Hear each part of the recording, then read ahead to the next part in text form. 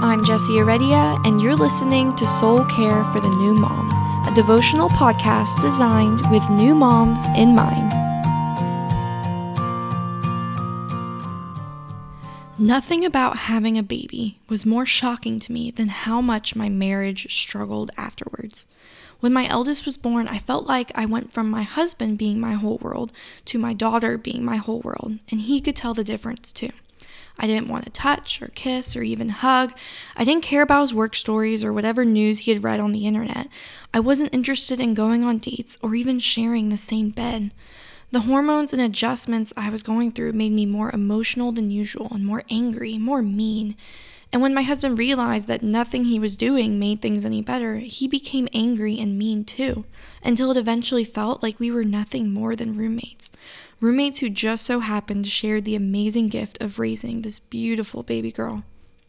There was a stretch of time when I couldn't see the light at the end of the tunnel, and I thought our marriage might end up being like this forever.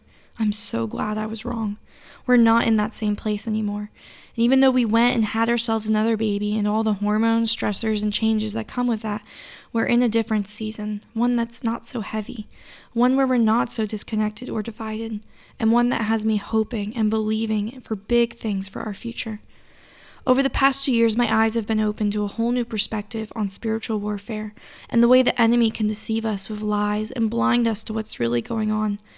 You know, I wish somebody had taken me by the shoulders back when we were barely keeping our marriage afloat and had said to me, "You have the power to fight back." Because at the time, I felt pretty powerless, hopeless. And it was only when I started to claim the authority, power, and victory given to me by Jesus over our marriage that things began to change. 2 Peter chapter 1 verse 3 tells us that His divine power has given us everything we need for a godly life through our knowledge of Him who called us by His own glory and goodness. Do you believe this to be true? Once upon a time I didn't, but now I do. Yes, we all still have a sin nature. We still fall short of perfection and choose the wrong thing all the time. But when Jesus came and died for our sins, He didn't just die so that we would continue to be slaves to our sin until we reach heaven. No, He died so that we could also experience freedom here and now. Romans chapter 6, verse 6 and 7 says, "We know that our old self was crucified with Him so that the body ruled by sin might be done away with, so that we should no longer be slaves to sin, because anyone who has died has been set free from sin."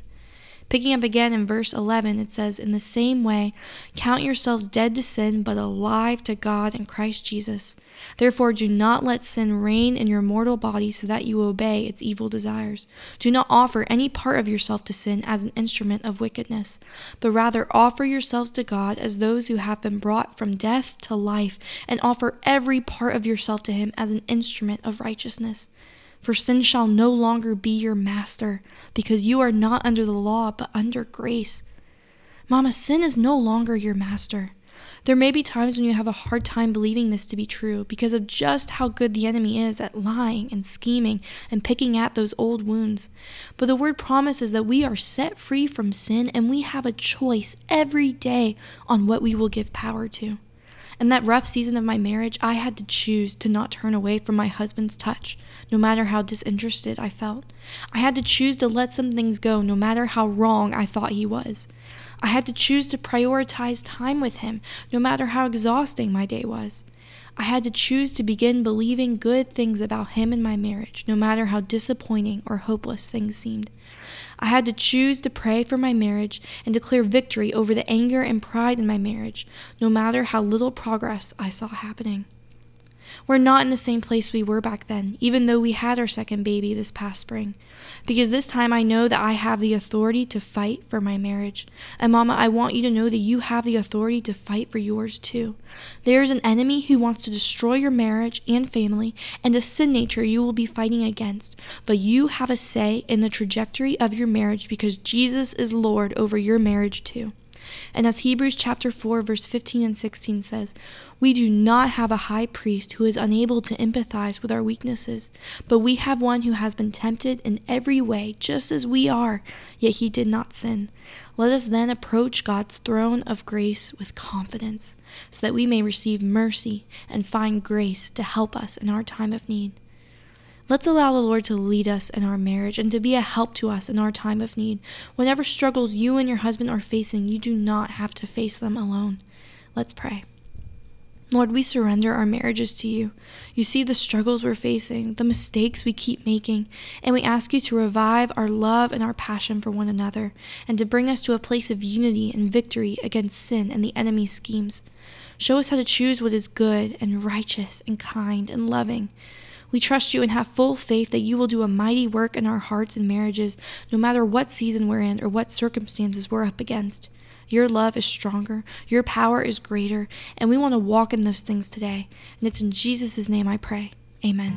Hey friends, if you haven't already, it would mean so much to me if you'd leave a review for this podcast on iTunes or in your Apple Podcast app. Getting more reviews and ratings helps Soul Care for the New Mom get more exposure, which means more moms listening and more moms being filled with gospel truths and encouragement for their motherhood journey. I definitely want to see Soul Care continue to grow, and you can help with that with your review. Plus, I love hearing your feedback and getting an idea of what this podcast has meant to you. So when you get a chance, please be sure to do that. That would truly bless me today.